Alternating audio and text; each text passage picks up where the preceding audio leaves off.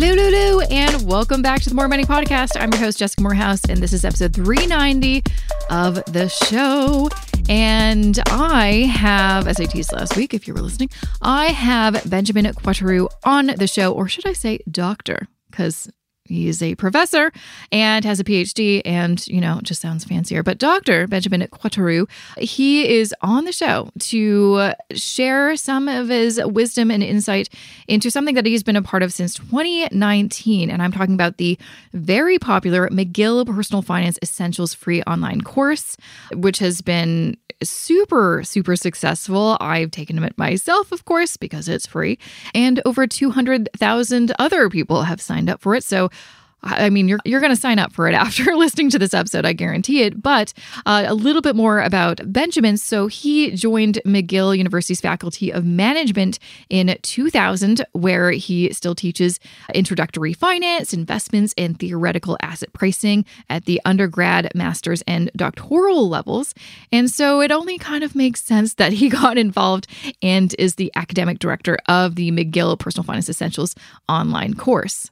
But not only that, besides being a professor and being involved in this course, he is also a researcher, obviously, and has presented some of his incredible research at the American Finance Association and the Western Finance Association meetings, as well as other conferences and universities in Europe and North America. And his research has even been published in leading journals, including the Journal of Financial Economics, Management Science, and the Review of Financial Studies.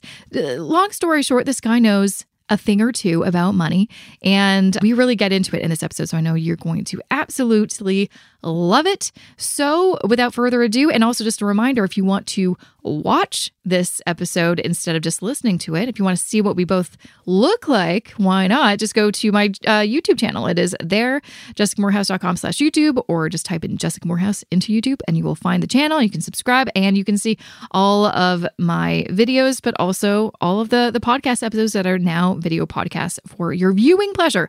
But anyways, let's get to that episode with Benjamin.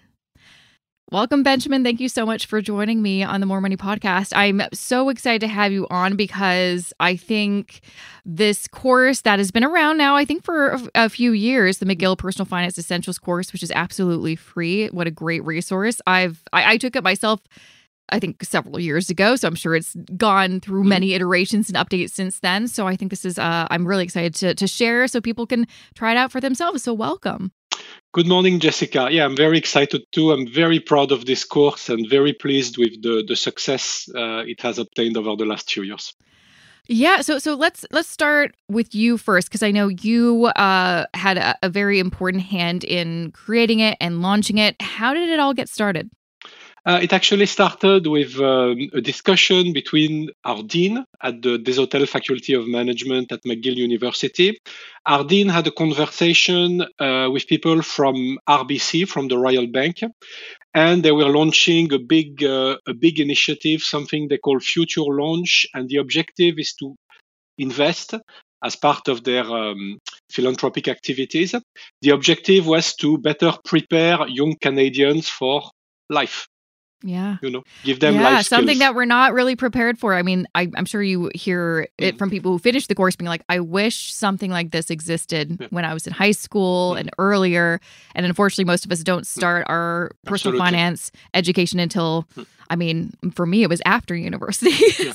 No, absolutely. I think basic personal finance should be taught in high school, if not junior high school, because yes, finance, if you want to know everything, if you want to have a career in finance, maybe it's complicated, but I really feel what makes, in my opinion, at least 90% of the difference is pretty basic. And absolutely everybody is able to understand and to learn how to avoid the big mistakes. Mm-hmm, absolutely. So it's how long has the course been around now?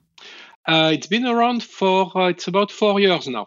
Oh, wow. And I don't have the latest figure, but we're well over 250,000 people. So hopefully we might have reached 300,000. I'm not sure, but absolutely, it's been very pleased with this.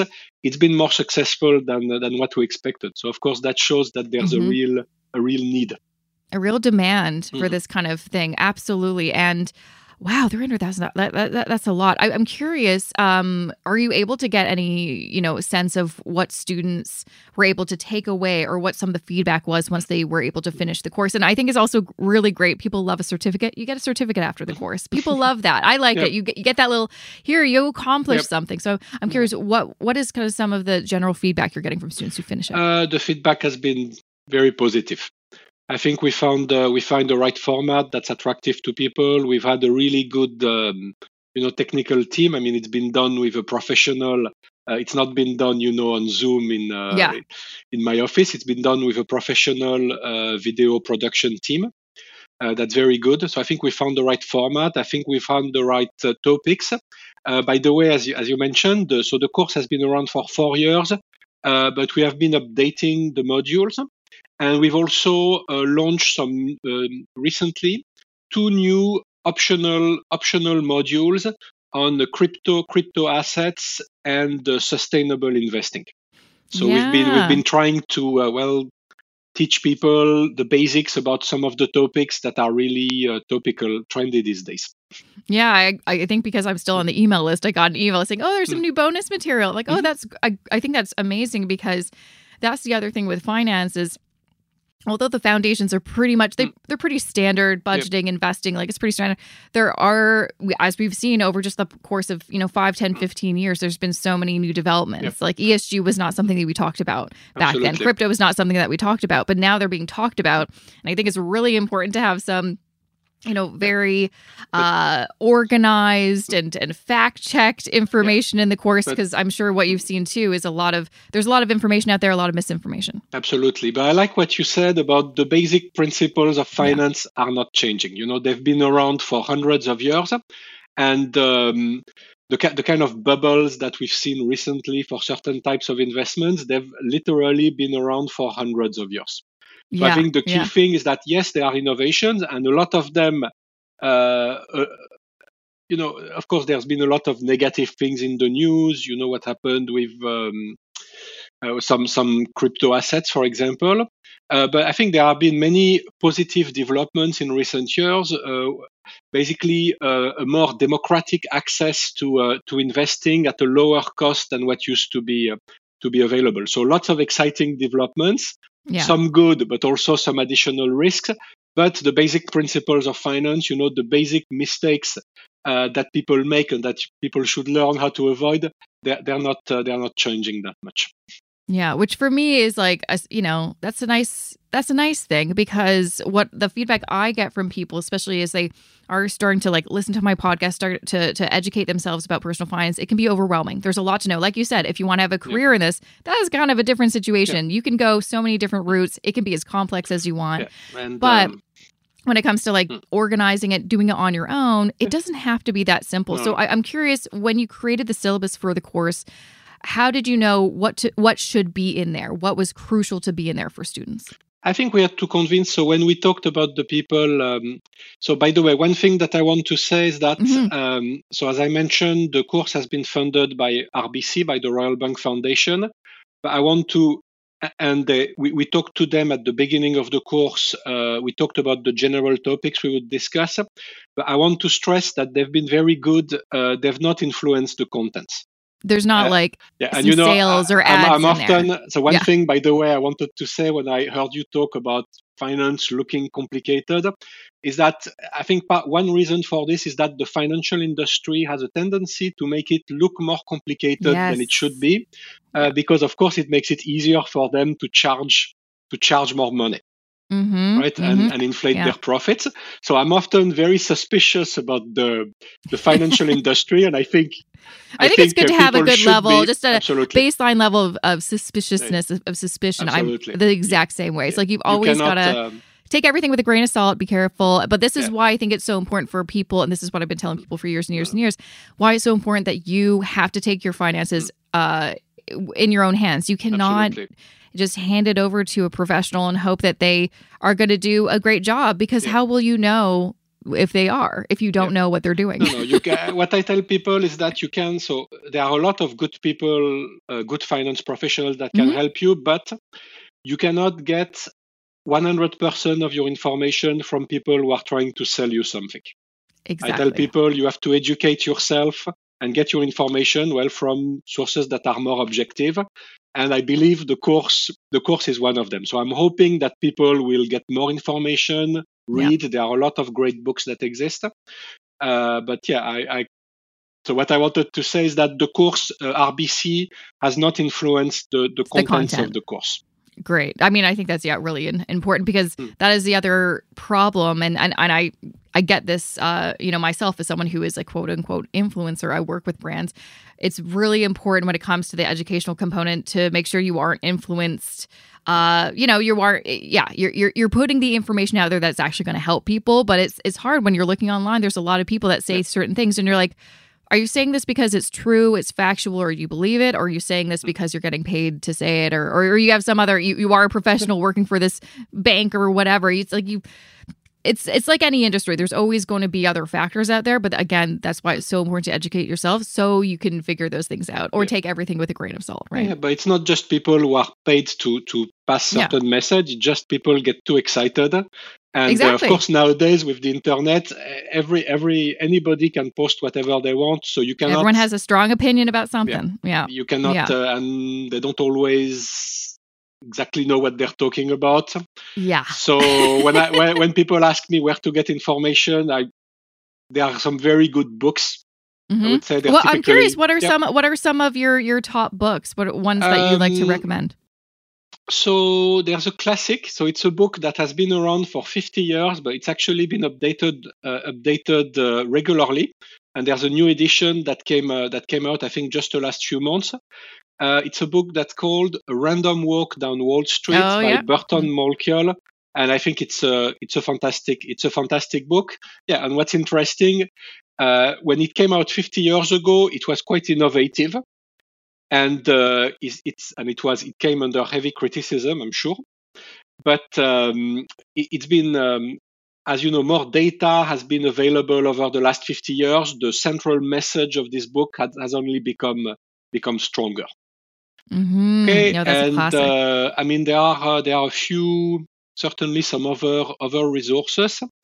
There's an author that I like very much. I would say the majority of his books are maybe a tad too advanced for somebody who would be just starting, but he actually wrote a very short pamphlet that's available for free online. So, and it's called If You Can. So I believe that if you just Google If You Can, it's the first thing that shows up. And the author's name is William Bernstein. And what's interesting is that he was not originally a finance professional. He's actually a doctor, who got interested in finance, and he wrote some great books. And now I think he does that for a living.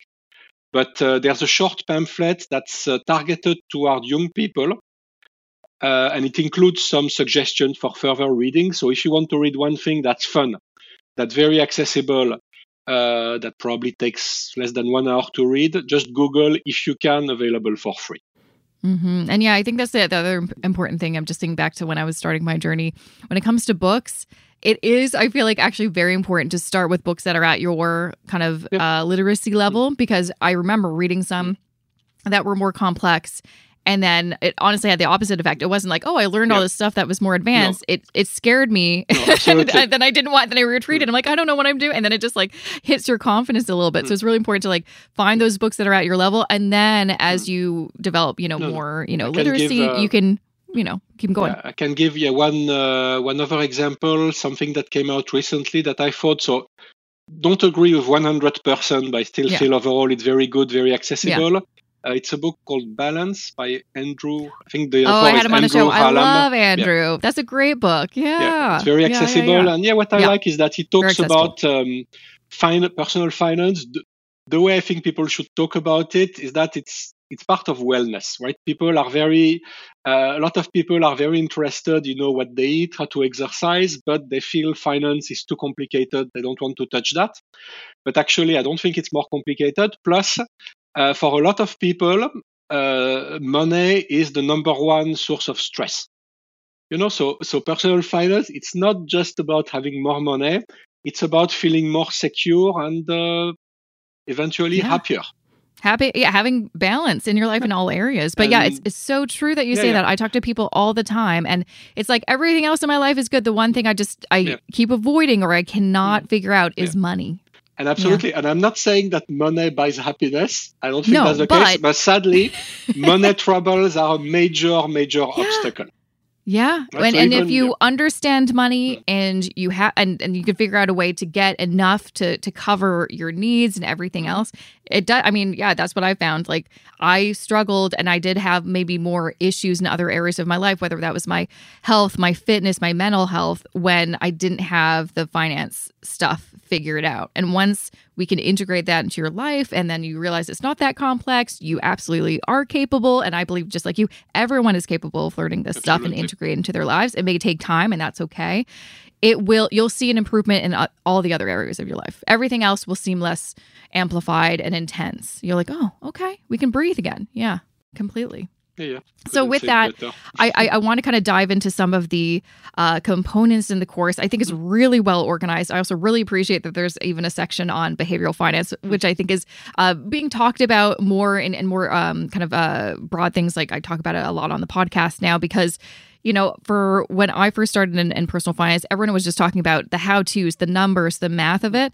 They never talked about behavior. And that's usually the thing that trips people up is, why do I know what to do and I'm just not doing it. I don't know why. It's the behavior. But to kind of go back to the beginning of this course, we really start at the kind of foundation, budgeting and saving. I feel like people get sick of hearing that term budgeting, but it is one of those components where it's like, if you don't have that, you can't really move forward with other areas. You want to kind of talk a little bit about what are some of those key elements so people can start off on the right foot. Yeah. Well, we try, to organize the course basically around the main steps in someone's financial journey. So yes, before you can do anything, well, you need to start saving at least a little bit, and having a budget might help.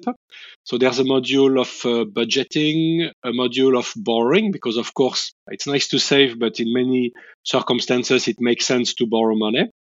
But there are many different ways to borrow money, and they're not all the same. There are big differences. There's a module, There's a module about investing. A module, so maybe something that doesn't sound too exciting for young people, retirement planning. Which I think is really important because, like you said, we talk, especially young people, we'll talk about investing. We don't really talk about the key elements of retirement planning. And that can be like just so important to figure out is really especially as a Canadian. I don't think most people understand some of the programs that we have. Absolutely. And I think, so again, I understand for millennials, it's not very exciting to think about retirement, but people should think about the purpose. What are they investing for? And for most people, it's for retirement and to take care of your kids, of your family. Okay, so definitely understanding how retirement works, how much you might need. That can help a lot in your planning, and having realistic expectations. How much do you have to save? That's very helpful. We do have a module about real estate. So of course we cannot tell people, should they buy? When is the time to buy?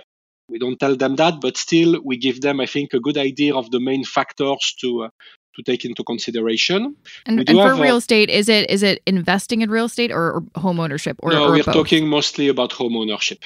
Okay. Because I think for most people, for a lot of people, it's really the number one financial decision in your life. Yes. We do have a module, as you mentioned, on behavioral finance. So learning a little bit about your psychology, how it interacts with financial issues. I think it's very useful. Unfortunately, human psychology is not very well adapted to finance, to investing. So I think if and probably it has to do with the fact that humans evolved over hundreds of thousands of years.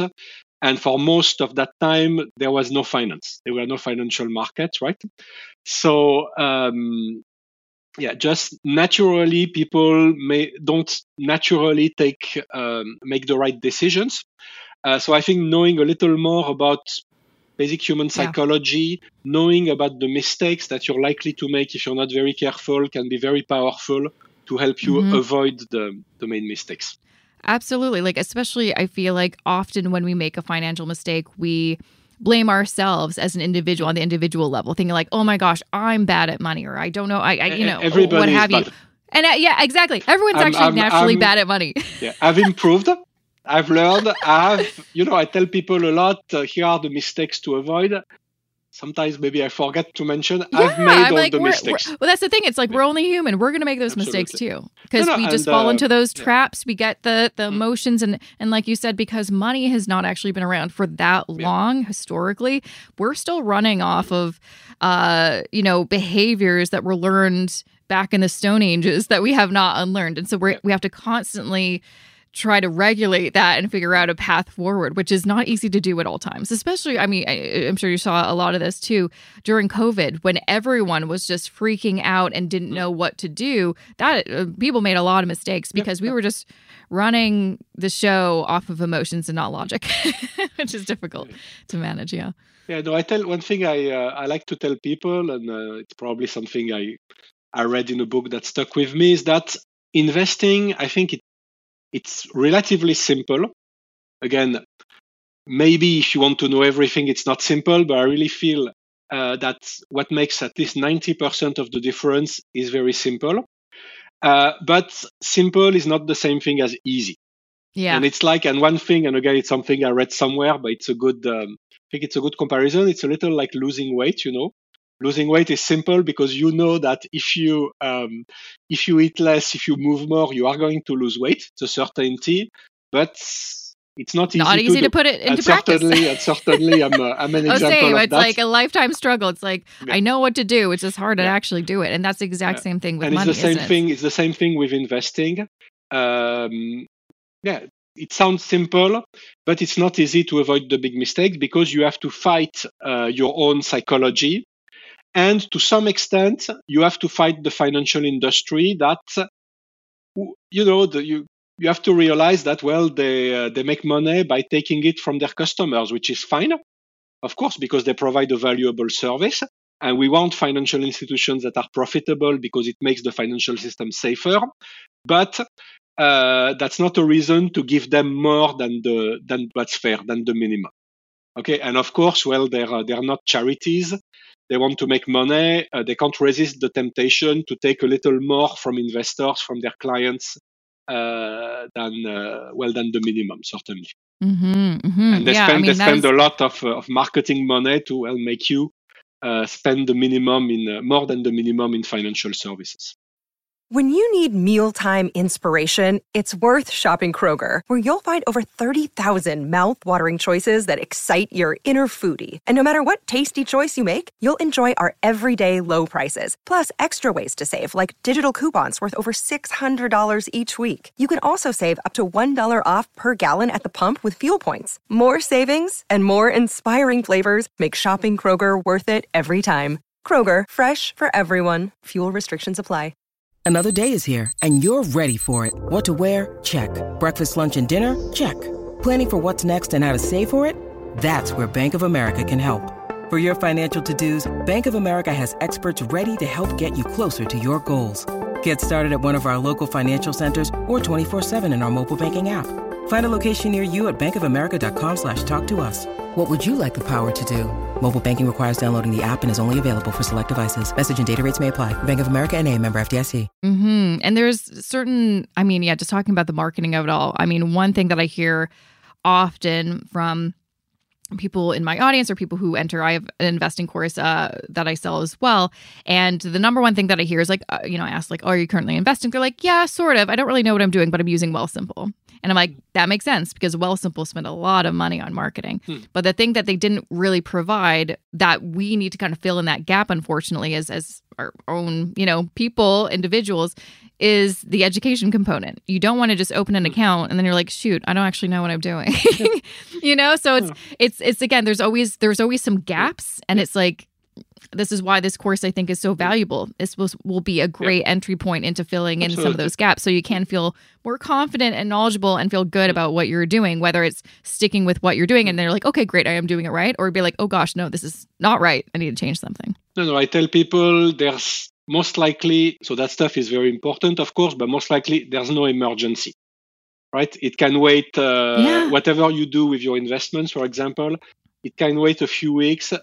Yeah, nothing's really going to happen in a few weeks. It's unlikely. Yeah, it's very unlikely. Spend a little bit of time getting some knowledge from objective sources that are not trying to sell you anything, and then you can think about a plan. There's no need to rush. Yeah, no, I think that's something that does not get talked about. You hear a lot of, the sooner you start, the better. And then I think that's what creates that sense of urgency. Like, well, I got to start now. But it's like, you can take a few days, you can take a few weeks, you can take a few months. Yep. Don't take a few years, if you can, start sooner than later. But you don't have to rush. You don't have to do something and then be like, wait, what was I doing? Like you're not just going back to the fitness idea. It's like, you're not going to just start a detox because you want to start losing weight right away. It's like, whoa, maybe do some research to be like, is that actually healthy? Is that actually going to work? Find out all the details before diving in. Just to kind of touch on the few bonus components, because I know those are relatively new. The responsible investing component. Do you want to kind of speak to that? Because that is definitely a topic that is becoming a lot more popular. People want to talk about, especially young people. Yeah, I mean, we just tried to clarify what it means. Yeah. Okay. So about responsible investing, okay, it's something I feel a little uncomfortable talking about it because I don't want to look like a bad person. Yeah. But I just feel I think there's a lot of people who feel that by doing this, they're going to get higher returns. And I don't think it's completely realistic. So I'm not against responsible investing, but I think you have to do it for the right reasons. And I think there were some surveys that actually showed that the majority of people felt that they would get higher returns by investing in the right businesses, the responsible businesses. And sadly, that's what I tell my students. Investing, it's not a morality competition. Yeah. Right. The higher returns, doing the right thing is not always yes. Unfortunately, life is sometimes not fair, and financial markets are definitely not fair. So what I tell people about responsible investing is, well, again, don't get too excited. Don't jump in it. Don't, I would say, invest 100% of your portfolio in green businesses. And if you want to do it for the right reasons. And I would say, well, the right reasons could be because it makes you feel better. And of course, I think that's certainly a good justification for doing this.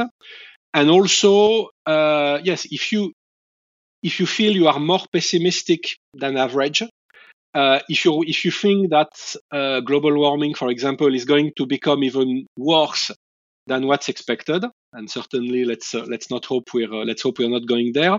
But then investing more in green businesses might make sense, basically as a risk management strategy, because this type of businesses might do better if things become even worse. But again, I tell people, don't just do it like many people because you think that's the future and that's how you're going to make more money. The other thing I want to say is that, yes, companies care about sustainable investing, but yet there are some reasons to doubt the effectiveness of sustainable investing. I can give you maybe one or two examples. For example, what you've seen, I guess I can quote one company, I don't think they care. The big food company Nestlé, what they did is that they sold their bottled water business to a private company. Okay, and bottled water, well, as you know, it's an industry that's not green, that consumes a lot of plastic. So that's one thing you see. If you're a company and your shareholders are demanding, that you become greener, well, some things that might happen is what I explained. Basically, selling your the part of your business that are not so green to private companies, which mean companies that are extremely difficult to control. So there's definitely the potential for some unintended consequences of sustainable investing that might be dangerous. Yeah, it's like that didn't actually fix the problem. Nestle just looks better. And they made some money from selling that part of their business. You're like, this didn't actually do any good. And I just to kind of reiterate one of your points that I think you were getting at is when a lot of people are focused on, I want to do responsible investing, they can do what some other investors do if they're really into tech or some, particular sectors, get too concentrated and just be investing in those types of companies where it's like diversification is key. Absolutely. Yeah. No. And one example I want to give is that I think a lot of people, again, are investing in green businesses because they think it's the future. And that might be true. But one thing that's true that's true in investing, it's been true for a long time, is that having an industry that's you think is the future, well, it does not mean it's going to deliver great performance for investors. And there's a great example of this, and it's something that I read a long time ago, but it really stuck with me. I read that in an interview of Warren Buffett, the legendary investor. So I think it's a credible name in investing. And he gave the following example. He gave the example of, if you can think of one industry that during the 20th century completely changed people's lives and went through incredible growth.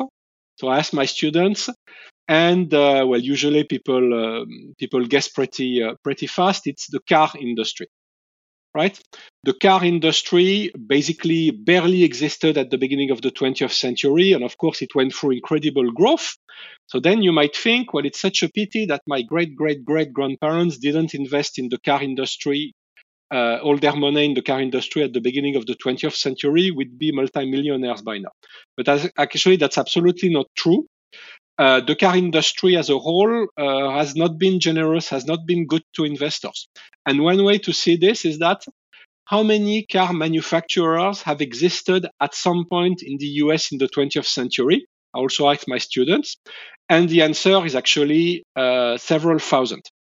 And what happened to probably 99% of those several thousand? I think Warren Buffett counted about 3,000, but he said in interview he does not think he was able to get the comprehensive list. Well, most of them went out of business. Okay, because unless you invested in Ford or something, maybe. Exactly. But most people probably think of just like those big companies, but not 3,000 others that did not last. So that's something. And there's another similar example is airlines. That's also an industry that changed people's life, went through incredible growth. It's been a disaster for investors. Very, very bad returns. And I think there's a little bit of the same expectations about green investing, green businesses. So yes, they might be the future, and let's hope they're part of the future because, we need to do something about climate change, right? But potential for future growth and changing people's lives does not mean automatically good returns for investors. Yeah, no, I think that's really important. Kind of along the same lines, talking about like the future and future growth. That's where I think the other bonus module about crypto is so important in blockchain. And a lot of people were talking about it, especially during COVID when we're all stuck in our houses and people just were like, this is the future. We're not going to have cash anymore. It's all going to be crypto. And then it didn't really go that way, though people are starting to talk about it again now. But they were silent for a good while. What is involved in that module? What are some of the key things that you wanted people to know? Because I'm sure you've seen this too. There's a lot of confusing and misinformation out there. No, I would say the number one thing I tell people about crypto, and that it's something very basic, but that people seem to forget. Let's compare an investment in crypto and an investment in a stock. I mean, when you invest in stocks, you, as I'm sure your listeners know, you own a little portion of a company, and hopefully the company is going to make profits that go to investors. So what this means is that when you invest in stocks, there's some money coming from outside the market that go to investors. And what this implies is that, yes, the stock market is very risky, especially in the short term, but the odds are in your favor, because there's that money coming from outside the system, outside the market that go to investors. So even if you're not very good with stocks, on average, it's possible to make mistakes, of course, but on average, the odds are in your favor. Even if you're not very good, you can expect to make money. Crypto, Well, that's not the same because there's no, with very few exceptions, but that are basically negligible. With crypto, it's not the same. There's no money coming from outside the market that go to investors. So if you invest in crypto, well, the only way that you're going to make money is if you find another investor who's willing to buy your crypto for a higher price. And well, if you look at history, that kind of phenomenon, you can't really rely on this. Okay, so the odds are not in your favor with crypto. So yeah, people have a tendency to forget that maybe cryptocurrencies have a role to play as a means of payment. And even that is very questionable because of, well, you've seen all the volatility, the problems with the volatility and the safety issues. Yes. Oh my gosh. The fraud that has been taking place. So much fraud. Yeah. Yeah. So people were, I guess lots of people were excited, getting out of the traditional financial system, decentralizing thing. But maybe what the last years have shown is that, yes, the financial system is maybe too complicated, but there's a reason why we have all these institutions and these regulations, because they greatly reduce the likelihood of fraud. But I think people have had a tendency to forget that it's possible that crypto is going to change our life, that it's going to become very important as a means of exchange of payment, but it does not mean that it's going to make a great investment. Okay, it's a little same thing as keeping a pile of dollars under your mattress. That's a terrible investment. Okay, even though of course dollars are used so much as a means of payment.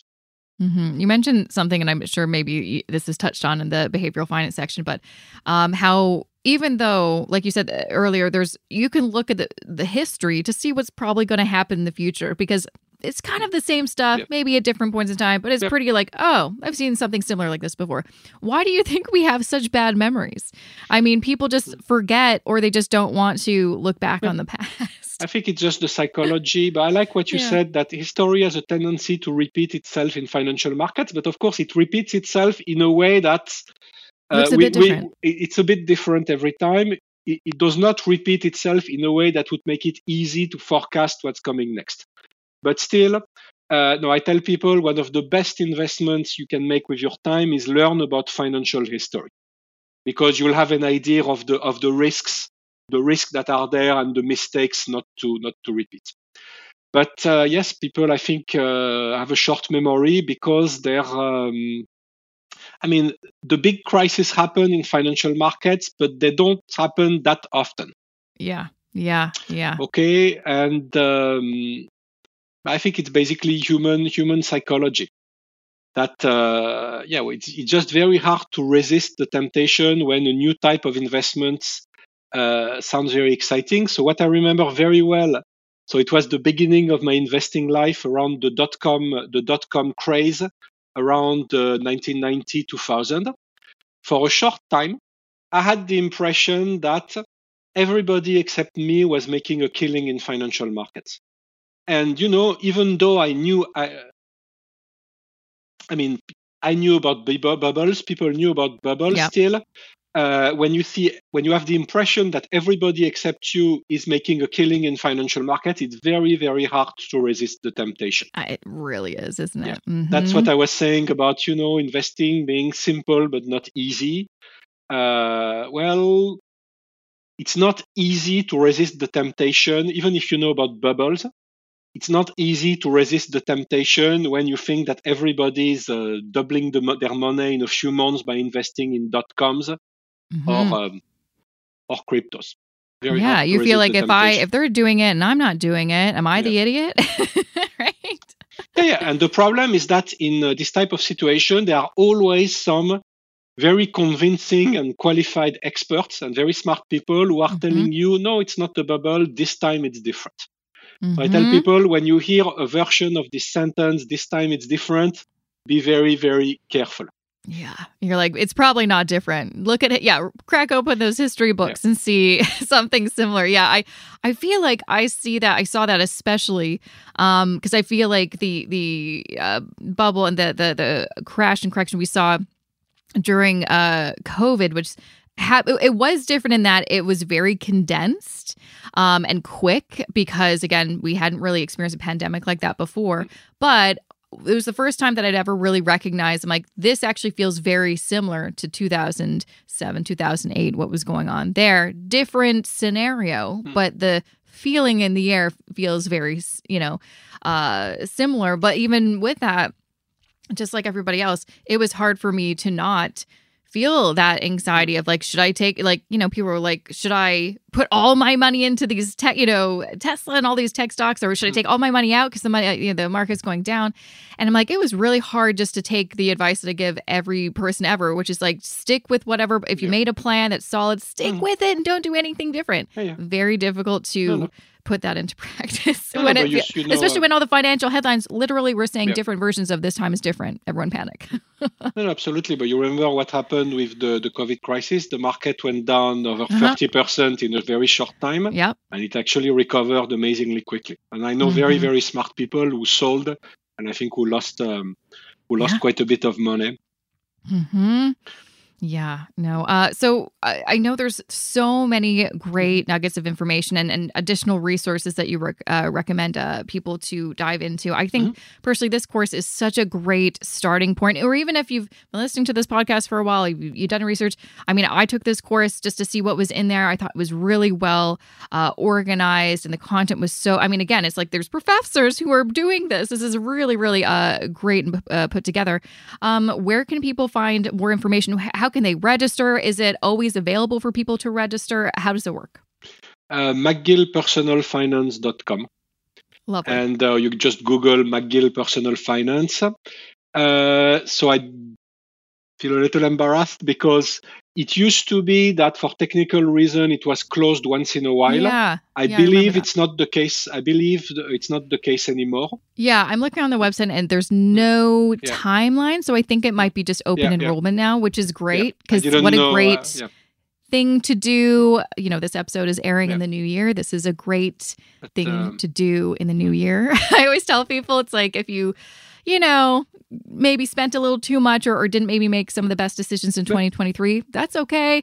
2024 is here and you can right those mistakes. And this is a great opportunity that you can do from the comfort of your own home online for free. Again, it's absolutely free. It's been designed to be accessible to everyone who's willing to spend a few hours. And again, the information is, I'm not saying we're always right about everything, but at least we're objective. We are not trying to sell you anything. Yeah, no, I think that's really important and hard to find. So thank you so much, Benjamin, for coming on the show. Again, I think this is such a great resource for Canadians, and I'm so glad it's around. I'm excited to see more students enroll. So thank you so much for taking the time to coming on the podcast. It was a pleasure. Thank you so much, Jessica. It was my pleasure. And that was episode 390 with Benjamin Croitoru. Make sure to check out the course that we were talking about throughout this episode. It's called the McGill Personal Finance Essentials online course. Again, like I mentioned at the beginning of this episode, over 200,000 people have already signed up since it launched in 2019. And it is free. And you can find it at McGillPersonalFinance.com. That is McGillPersonalFinance.com. Or you can just check out the show notes for this episode, JessicaMorehouse.com/390. I will link it in there. And it will also include information of things that we talked about, the transcript, some key takeaways from this episode, and of course, the video of this interview if you want to check that out, share it with friends, whatever you want to do. A few reminders. So I am giving away a few books of past guests. So I'm giving away a copy of Career Forward from last week's guest. And I'm also giving away a copy of The Pandemic Paradox from our first guest of the season, Scott Fulford. That was episode 389. And just a reference, last week was episode 389 with Grace Puma and Christiana Smith-Shee. So if you want to enter to win those books, please do JessicaMorehouse.com/contest is where you can find in that information.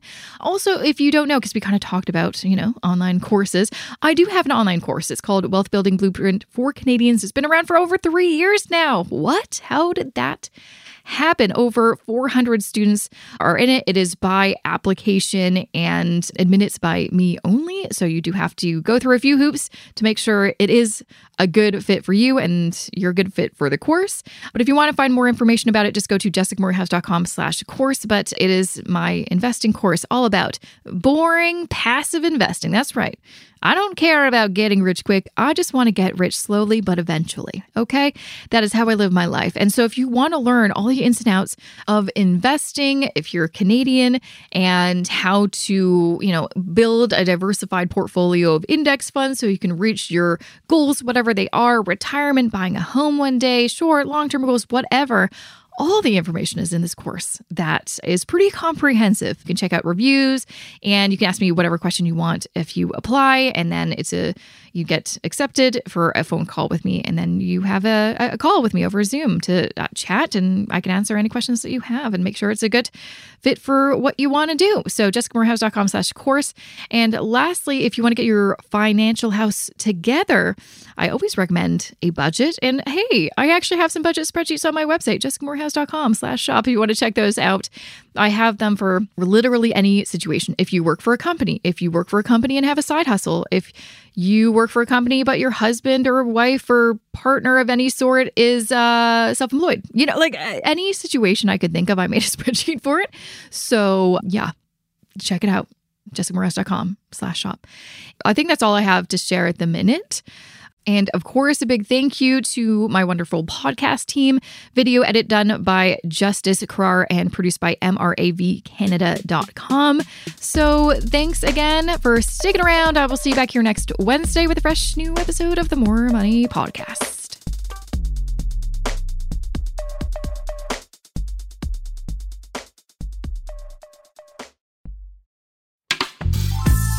This podcast is distributed by the Women in Media Podcast Network. Find out more at womeninmedia.network.